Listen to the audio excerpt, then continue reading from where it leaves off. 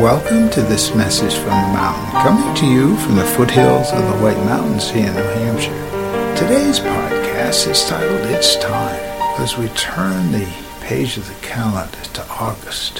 If you're going to enjoy summer, now is the time to do it. We've gone through June and July, and a lot of people get wrapped up like myself in many things and don't have an opportunity to step back and enjoy as much as I'd like. But at the same time, every time I'm outside, I'm enjoying. But there's something beyond the calendar turn right now. There's a wake-up call going out to a lot of people that it's time. They've been thinking about changes. They've been thinking about different things in their life, what their heart says to them. And all of a sudden there's a movement. It's time. Maybe time to change a habit. Maybe time to change a profession.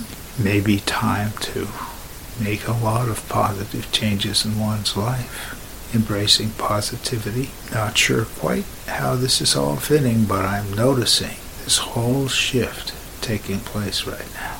Just an observation. It's time. My name is Michael Hathaway, and this is Message from the Mountain. It is my prayer these words are right and good for you whenever you hear them. Thank you so much for listening.